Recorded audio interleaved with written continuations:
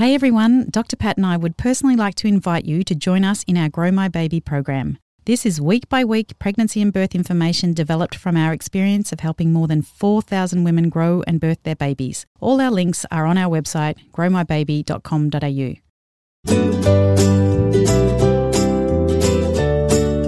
If you're trying to get pregnant, or you are pregnant, and you feel a little bit overwhelmed by all you need to know, then this is the right podcast for you.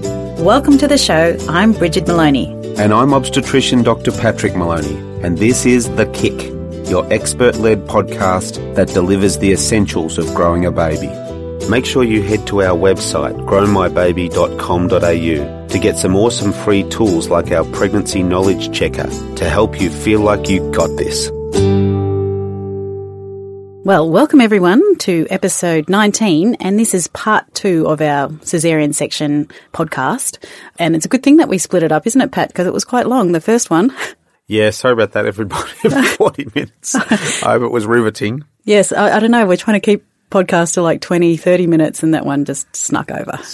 Big topic. It is a big topic, and it's an important topic, to get out there, I think, so...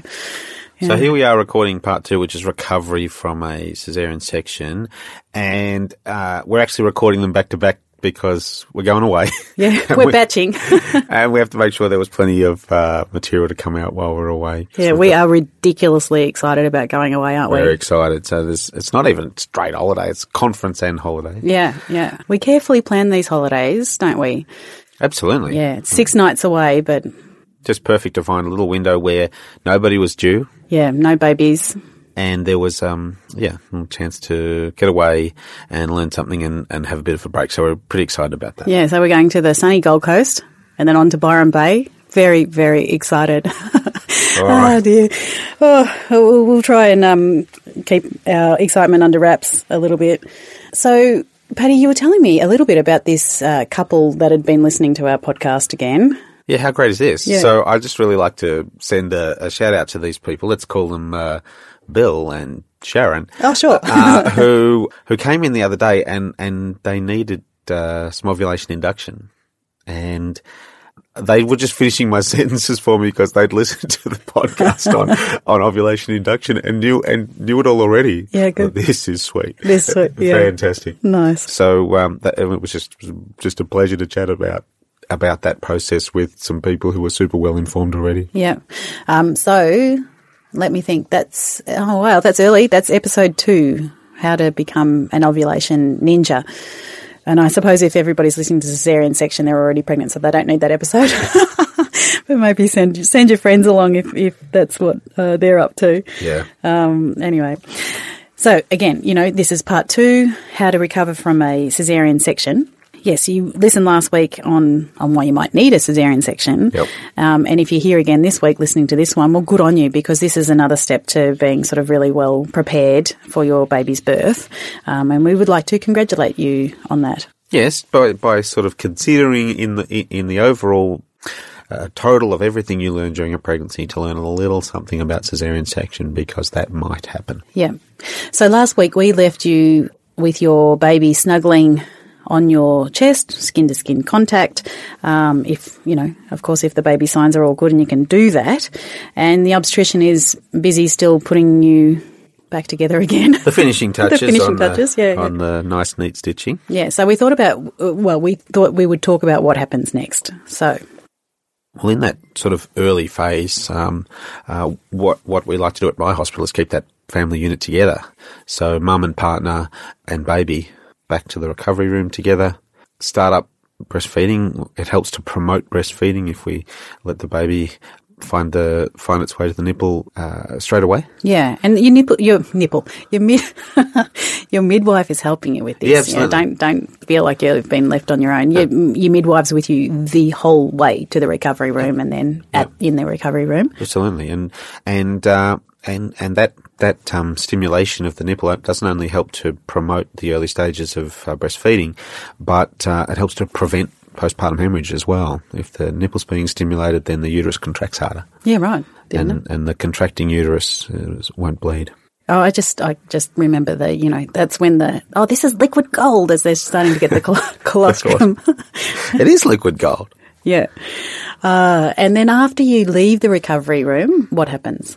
Well, firstly, how long are you there for? I can't even remember. Oh, you might be in recovery for an hour or so and then go back, if everything's normal, and then back up to the postnatal ward where women have already had their baby are. Yeah. And at that point, sometimes for the first night or so, in some hospitals, you'll be in a room that's closer to the nurses' station area. I remember that. And it's a bit noisy, people. Yeah, it can be noisy. They do like the chat. Yeah. And sometimes I don't know what the hospital architects are up to, but that will often be a crappy room. Yeah. Compared to the other nice rooms that are more like a suite. Yeah.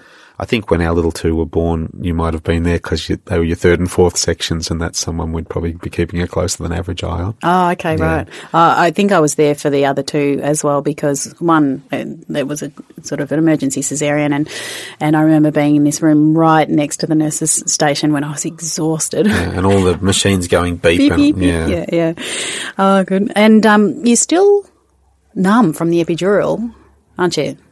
Yeah, so what they put down the epidural is a combination of some local anaesthetic that makes you numb for the operation, and also some morphine. Yes. Goes down there as well, and that morphine provides very effective pain relief for about the first day or so. Yeah, you need that cocktail of drugs too, don't you? Yeah, yeah. So people will report feeling a little bit numb for quite a while, and then eventually the motor block wears off and your legs come back. Yeah, you can start, moving your legs around and... But often on that first day, because of the spinal morphine, the pain levels are low. Yeah. And they'll often be worse on the second day. Yes. It's a false sense of security a little bit. This is not too bad. It's a bit like when our oldest two had their tonsils out. And we went to, out of recovery, and they're in their room, and they're basically swinging from the totally rails, fine. Yeah. Totally fine, saying, "This is fantastic." A couple of days later, no. We thought, "Oh yes, this is going to hurt badly." All right, so you're starting to feel a little bit like you can move your legs. What hour does that sort of happen at? I can't remember. Oh, so if you had a planned Caesar in the morning, by late that afternoon, or you would start to get some motor control back again. Yeah. But usually not enough to get up and take yourself to the toilet. So usually the catheter's still in, and we'd spend that whole day in bed, get up the next morning.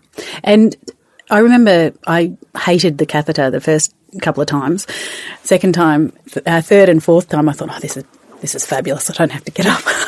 Well, that's right. Yeah. I mean, you need a catheter for the operation itself, yes, because that keeps the bladder small and out of the way, so we can open the uterus and get the baby out. Don't want to find a full bladder there blocking our path. And then the spinal block also means that you can't get up to go to the toilet, so you've got to keep the bladder empty all of that day. And that is your friend. And then the next morning, as soon as your legs got your sea legs back again, then take the catheter out and take yourself to the toilet. Yeah, and they really, all the midwives, they really do encourage you to get up quite early, don't they? As soon as you have that movement back in your legs, you can get up and have a little stumble walk. So early mobilisation is really in practice right across the surgical world these days. Amongst all the good things it does is that it helps prevent deep venous thrombosis. So back in the day, we used to do an operation and then leave people in bed for a week. And oddly enough, they found that the blood would pool a bit in people's legs, clot, and that was a serious complication. Turns out if you get up and about much earlier, then that's much, much safer for you. Yeah, and we're not talking about you getting up and running laps around the hospital ward. We're just, this is you wandering to the toilet and back again. That's about it. That's about it, yeah.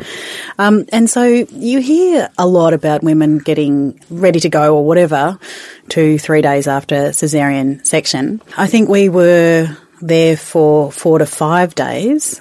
And that was probably about right for me. About on the 4th day, I was getting a little bit tired of being in the hospital, but I certainly needed to be there. But what's your gold standard of care? Well, there's some difference between private and public in this discussion, to be honest. There's usually a lot more bed pressure in public wards. I think, give or take, we do send women having their first baby by vaginal birth or caesarean section home a bit soon in the public sector. But that's a resource allocation problem. And then in the private sector, we've got a little bit more leeway and can be, I think, perhaps more confident that woman has really got it and knows exactly how to look after that baby and how to safely take that baby home before we discharge. What day are you thinking here? Oh, I think in an ideal world, we'd send people after a section home after 4 days. Yeah, and if you go home earlier, You've got to know what you're going home to. So if you're going home earlier than that and you're going home to a house full of kids, it's really tough. Yeah, so that's a problem. Yeah. Sometimes people say, I hate being in the hospital, I want to go home straight away. Well, I guess the ideal person for that would be somebody who's had at least one section before and knew what they were getting themselves into. Yeah.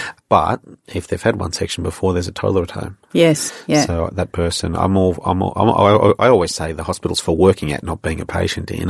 If I'd had an operation, I'd want to go home soon. Yeah. I want to go home early as well. But I think that if we're going to look at really early discharge from caesarean section, we need a lot of support. Yeah, that's right. And be ready for that at home. Like you've got family at home or your partner's there at home and knows what his or her duty is. And it's really important to think of not just the birth, but actually what your plans are for when you bring the baby home the first couple of days. Absolutely. Speaking about your partner, I always felt that it was really great to have you there with me the first night, maybe the second night, then you could go after that. But sure. Yeah, look, I think that's right. On the first night, even if you've got a really great setup in the hospital with a double bed or a fold-out chair that the partner can sleep on, for that first night, you're going to need help just getting stuff and getting the baby from a hospital crib to your arms. And that's Dad's job to get up and do that on those first night. Yep. When Mum's literally got a block still working. Yeah. And second night, Mum's more able to do a few things. And then, after that. You're just a nuisance. Never a nuisance. It's all right. And one thing that I didn't realise is that I definitely, I can't remember my first pregnancy, what it was that they gave me, but I really hated being on one of the pain killers that they gave me afterwards. It made me feel very sort of giddy and dizzy in the head. And I think being in the hospital, getting to know what pain relief you need too is ideal as well. Yeah, look, I think we don't want people to be scummy with the pain relief. It's there for a reason. Yeah. It's not only operations these days aren't. It's not something you're supposed to try and endure and put up with pain, as if someone's going to come around and give you a badge and say, "Well done for having your gallbladder out and having no pain relief." Part of the safety of operations is that we treat pain properly, so that people aren't lying there in dreadful pain, not moving because they're in pain and developing blood clots because they're not moving. So using pain relief is part of good management, even if you feel tough enough to wait it out. And some will suit you and some won't. But it's nice to take note of the things that you've found good for pain relief and take note of the things you hated, so that if you ever need another operation in the future, you can tell the anaesthetist. Yeah, well, I better go back and look at my op notes or something. Yeah. No, I think that it's an interesting time talking about pain, because people's pain is so vastly different. And actually, pain for me in the 4 caesarean sections was very different as well. Yep. So I don't know, what do you see? Do you think that most people have horrendous pain, okay pain, no pain? I think people's pain is in general, very well managed. Very well managed. I think the major breakthrough was spinal morphine, so that you could have a lot of pain relief in the first day or so without needing to take that morphine systemically with its obvious side effects. So that made a big difference. And then the other pain relievers, some people need a lot, some people need a little. Yeah. I think in my first caesarean section, after like day 2 or 3, I didn't need anything weird. However, for the 4th section, I really did need pain relief, didn't I? Like, I was calling you during the day and saying, I think I need some more of that stuff. Some more of that stuff. So I think that that just goes to show it's different every time. Yeah. Plus, there's more tissue trauma in a 4th section than there is in a 1st. Oh, yeah. Yeah. So from the obstetrician's point of view, the 1st section's easy. Tissue planes just all give way, and it's very easy to get down to the uterus and open the uterus and get the baby out. By the time you're up to your 4th section, there's a lot more scarring that you have to go through.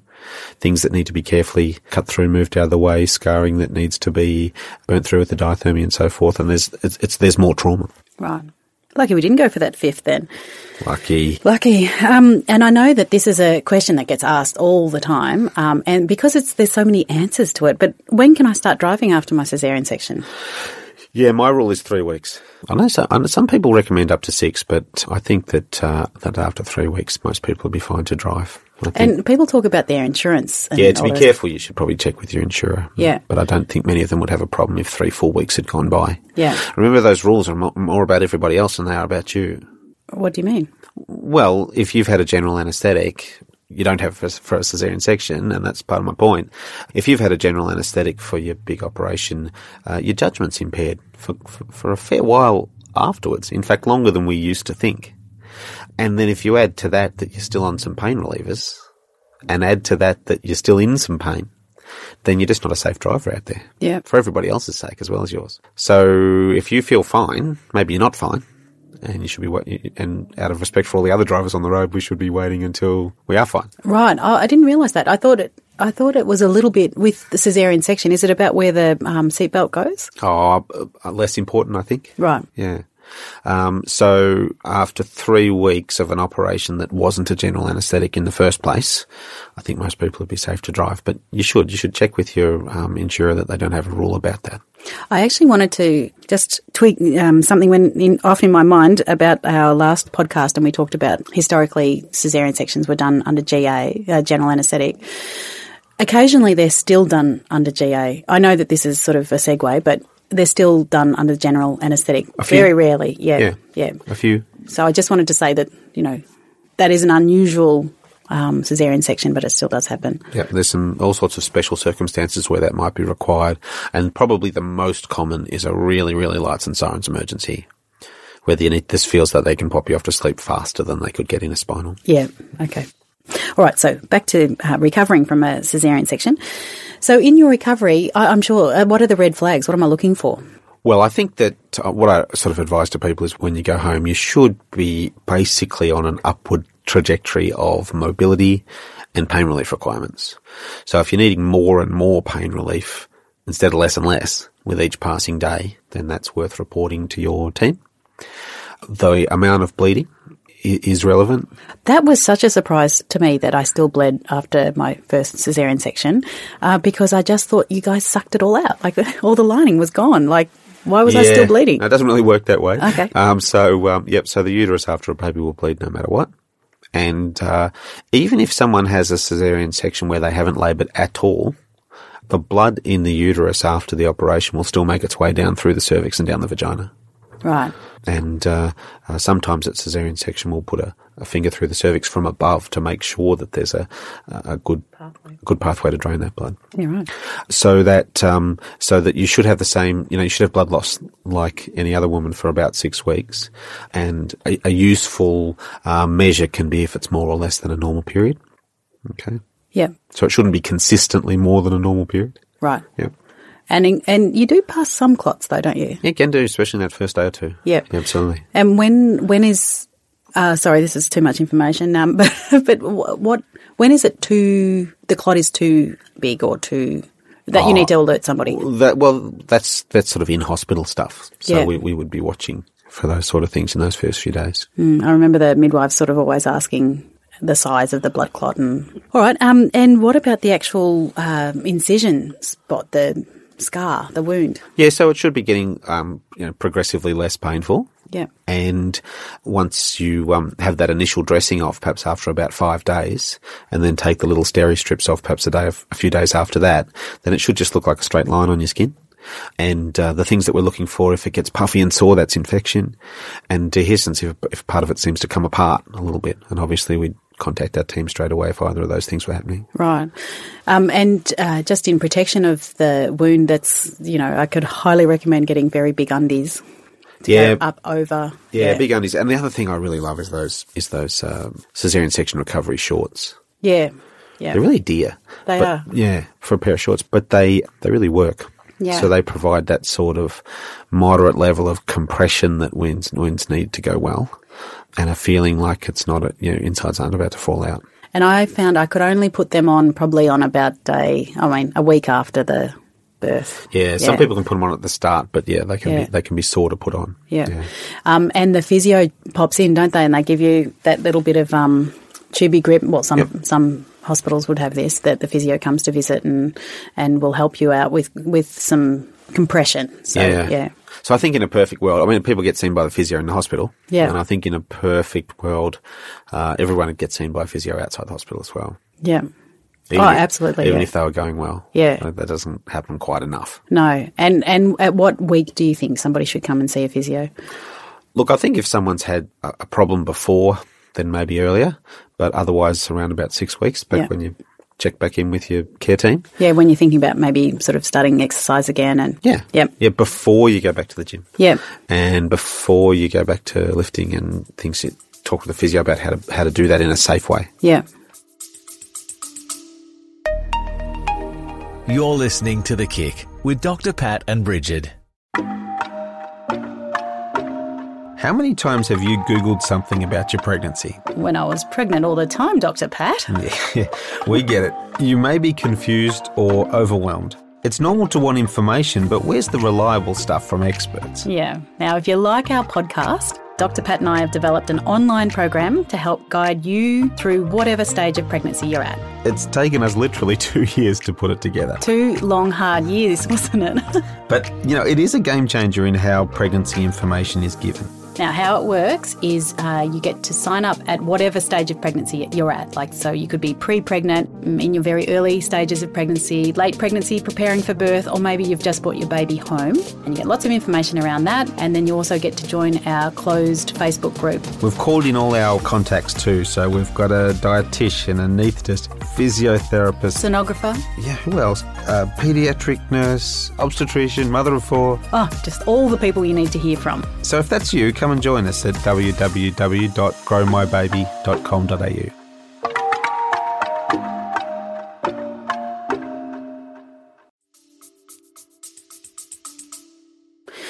Are there any other red flags in recovery? We should be looking out for any of those other postnatal risk factors that could happen to anybody, no matter how their baby was born. Yeah. Things like terrible headache, blood pressure problems that go on, postnatal depression and so forth. But with specific reference to caesarean section, there's a high risk of deep venous thrombosis. And that's the DVT that starts in your legs. And people sort of worry about their legs if they're a bit swollen.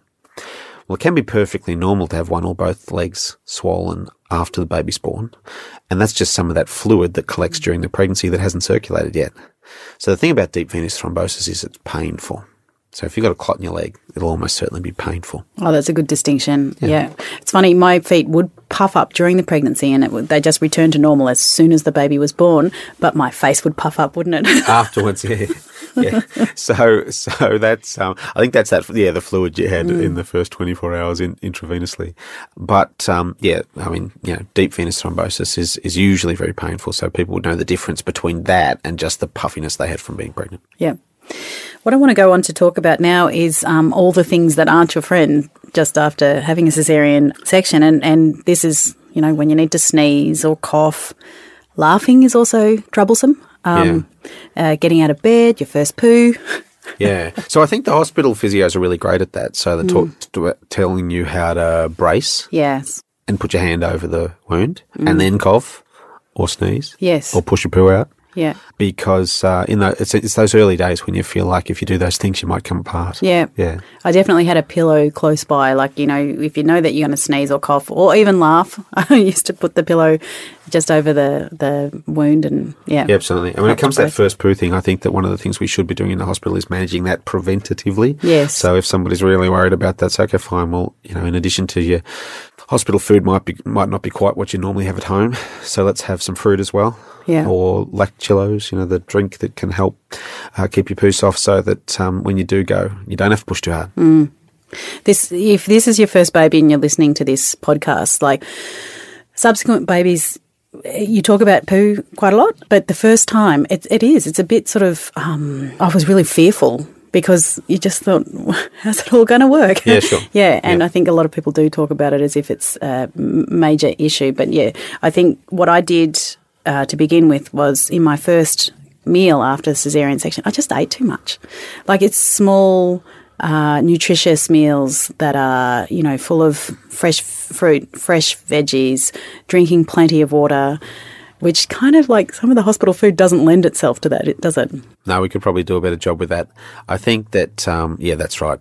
In the first 24 hours. Yeah. I saw a post of a postnatal woman gets in a Japanese hospital, and I thought, oh, wow, they've got that right. Like, it just was highly nutritious, highly delicious. Yeah, and I thought, gosh, that's what we need. Yeah, someone Absolutely. to bring in good food for women that have just had their babies. Getting out of bed is a big issue too when you've had a caesarean. Yeah, so that's what that thing that swings out over the bed is for, so that you can hold on to that the hoist. The hoist, and use your biceps to pull yourself up to a seated position. Yeah, rather than trying to use your abs in those early days. Yeah. In our Grow My Baby program, we've actually got our wonderful physiotherapist, Belinda Matthews, who's done a video series on just posture and simple everyday movements that we do, that if we do them correctly can really help in terms of pain and just keeping you mobile. So that's worthwhile. One of the things that she says is, getting out of bed, you sort of have to swing both your legs over to the edge. Yep. And then you're using your elbow to push yourself up. So it's important. And be closer to the edge before you stand up. Oh, especially if you're on a low couch. Yep. Really wiggle your bottom forward to right on the edge of the couch before you even attempt to get up. Yep. Yeah. And because a lot of this is a little bit counterintuitive, you don't know this for a fact before you do it, then that sort of hands-on advice from a physio can be so valuable. Yeah. Another thing that I found really... Look, it was hard, is that when you've got the Caesar wound and you're trying to breastfeed, you just become the queen of pillow positioning. This is where your partner's going to be really helpful.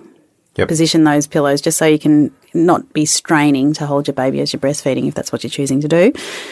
Yep. So in that first few weeks even, no matter how your baby's been born, you need sort of help with feeding, so you can sit in the feeding chair and not have to get up every time you think of what you don't have on you. Yeah. So that someone's there to help. Yeah. Oh gosh, that's a good point. For those women that are bringing home their baby to a house full of kids, and toddlers still need lots of cuddles, and you can't lift the toddlers.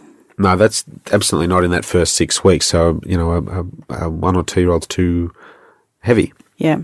So we need to learn how to get down to them, or have them come up to us, like be lifted up to us. Yeah. So there's a there's a way to do all of this in a safer way. Yeah. But our first instinct is just to, especially if a toddler's crying. Oh gosh, if they've hurt themselves and all you want to do is comfort them by lifting them up and giving them a cuddle. Yeah. So we have the cuddle couch. So we've got this green couch at home, and whenever the boys, even now I do it because they're getting so heavy. So now I sit on the couch and I say, come to me, and they climb onto my lap, and then we have our little cuddle. And that's really important when you're recovering from a caesarean section, when you come home with your toddler. Yep, or from a vaginal birth. Oh, yes, of course. Yeah. Oh, dear. So, this is probably the most important thing about recovery from any birth. We're talking about caesarean section here, but it's rest. Yeah, you need tons of rest. You need tons of rest. And even with our fourth child, so I was feeling really good. Remember this? We were about 2-3 weeks in, and we thought we'd go for a walk. Down the street. So we ended up doing about a 30-minute walk and ended up at Maya, and we're there just shopping. Actually, we're shopping for you. This is a shameful story. And I was trying to find a shirt, and I'm pushing the double pram, and all of a sudden I thought, what am I doing? I feel faint. And so I think we had to get a taxi home. But we were completely kind of in a brain fade about what I should be doing. Yeah, I think sometimes you just, you do too much, and you think that your experience from the previous baby is going to, I know all of that. Yeah. You need rest, and I think we've still got a bit to go as a community, working out exactly how to really properly support women when they bring babies home. Yeah. It's still a really big deal. It really is. I think we've done a disservice to ourselves in a way about this. We can have it all and we can jump back to work, and actually it's not right. I think for a lot of women, it's that nurturing that you need after you've just nurtured a whole new human being. Yeah. It's really important. Yeah. So, I mean, regardless of when people choose to get on with this and that or go back to work, that first 6 weeks, the underrated bit is just rest. Yeah. Yeah. Because lots of things are still happening. Like your uterus is still shrinking down to size. You're still trying to establish breastfeeding if that's what you're choosing to do. You're still getting to know your baby. You and your partner are trying to work out what this new relationship looks like. So this is a 24-hour, well, it's a full-time job. Yes. Just being a mum in those early days. And it goes 24 hours a day. Yeah. And put on top of that you're recovering from an operation. Yeah, so that's right. So in addition to all of that, which is common to everybody, there's the recovery from surgery for women who've had a section. Yeah, and so we're sort of tiptoeing around this emotional recovery that kind of needs to happen. What do you think is an ideal situation? Yeah, this is a tricky one. And I think when it comes to section, it really depends on the circumstances. So for the emotional recovery, I think broadly speaking, people might go a little bit better if it's not a big shock. So if I've got someone who was diagnosed with a placenta previa or a low-lying placenta on a 20-week scan, and when we rescanned at 32 weeks, it was still totally, major previa covering the opening, and that woman's essentially known all along that she's going to need a section. So she had plenty of time to adapt to that. And I think that she may emotionally recover a little bit better than the person for whom it was a massive shock on the day. Pregnancy perfect, normal body weight, I'm totally healthy and fine, and yet still for whatever reason, the labour ended in caesarean section. And I think sometimes those people have got the added burden of a more difficult emotional recovery as well. Yeah. That all comes at the same time as you've got all of the tasks related to being a brand new mum. For my first, and I've talked about it quite a few times, if everyone's sick of hearing about it, just tell us. But for my first birth, I did feel all of that. And I found one of the best things for me was to have a birth debrief. Yes. It was in a public system, so I couldn't actually talk to any of the caregivers that I had on the day, but I had a debrief with the midwife after. Yeah. And it was good. I don't think it completely resolved how I felt about it, but it definitely put things into perspective. Yeah. Where I felt like I started to shift my thinking about, well, that was the outcome. The outcome was a positive outcome. That you were both well. That we were both well, yeah. Yep. Rather than the process. Yeah. So I think debriefs are really good. I think that there's definitely some good ways to handle them and some bad ways to handle them. Yes. My midwife was very good. Yeah. I'll give her a shout out. It was Rhea Dempsey. And she was very good because I think what she didn't do was blame the caregiver. From the day. From the day, yeah. As a caregiver, I appreciate that. I think that it's rarely somebody's fault. It's mostly how things unfold for various reasons. But, in Australia in 2019, it rarely happens as a result of a mistake or an error of some time. So, and if somebody feels that, perhaps it's the communication that was lacking. Absolutely. Yeah. So that's the value of a debrief. One of the things I think gets said at debriefs a little too often and is not actually that good is to say at least you and the baby are fine. Yeah. Because people come into having a baby in Australia in 2019 fully expecting to be alive at the end of the process. Yes. And it's cold comfort if you are grieving that you didn't have a vaginal birth to be told at least you're alive. Yeah. So there are ways of doing this that are better than others, and there's a bit of a science behind a good debrief. When my patients come back to see me, my private patients come back to see me for the 6-week review, I kind of know already. I already know the exact circumstances of everyone's birth, and I know already who's likely to be potentially upset about that, and who is likely to have taken it in their stride, or which ones that the caesarean section was always something that was fairly likely or certain. So from that very first 6-week review, I'm trying to drop in a plan for next time. Yes. And I've actually found that to be useful. So you're talking about things such as, what their possibility for their second or third or whatever child might be. Is that what you mean? Well, yeah, and so exactly. So people will turn to you and go, "Oh my, I haven't even remotely turned my mind to next time." And also, obviously not. You've got tons on your plate. However, are you aware that there's a thing called VBAC, vaginal birth after Caesar? Are you aware that the circumstances of the labour that you just had 6 weeks ago that ended in caesarean section for you are unlikely to happen again, and you'd be a good candidate for VBAC? Yeah. Just drop it in. Just drop it in, that's right. And I think it's the potential like giving somebody hope. If they were really keen on a vaginal birth, it's good to have that hope for the next Absolutely. time. And Plus, some people are, and some people aren't. Yes. Some people just go, no, I'll just have another section. Yeah. I'm going all right. And sometimes I think when you're talking about that, so people in a public system, who do you think the best person to do that debrief might be? Well, I think in the public system, it depends what the outcome was. I think that if there's any sort of really poor outcome that needs to be discussed, like an injury to mother or baby or a stillbirth situation or anything like that, it's senior. It's senior, yeah. So you're asking for a consultant obstetrician or? Yep, and a senior midwife. Yep. Yeah, and seniority is critical in that situation because there's a way of doing it that's a lot better than other ways. Yeah. And the person needs to be able to respond with compassion and accurate assessment of what happened and medically accurate advice about how we might do it differently next time or how it might go differently next time. Yep. All right. Well, we're going to put some things in the show notes. We might just put down those ideas that we had about, how to recover from the caesarean section, such as, what to do when you need to sneeze and so forth. So we'll put that into the show notes so you've got something to refer back to. Other than that, everything on both part 1 and part 2 will be on our website, which is growmybaby.com.au. So jump on there. All the other podcasts are up there as well. So other than that, it's bye from us for now. We'll see you next time.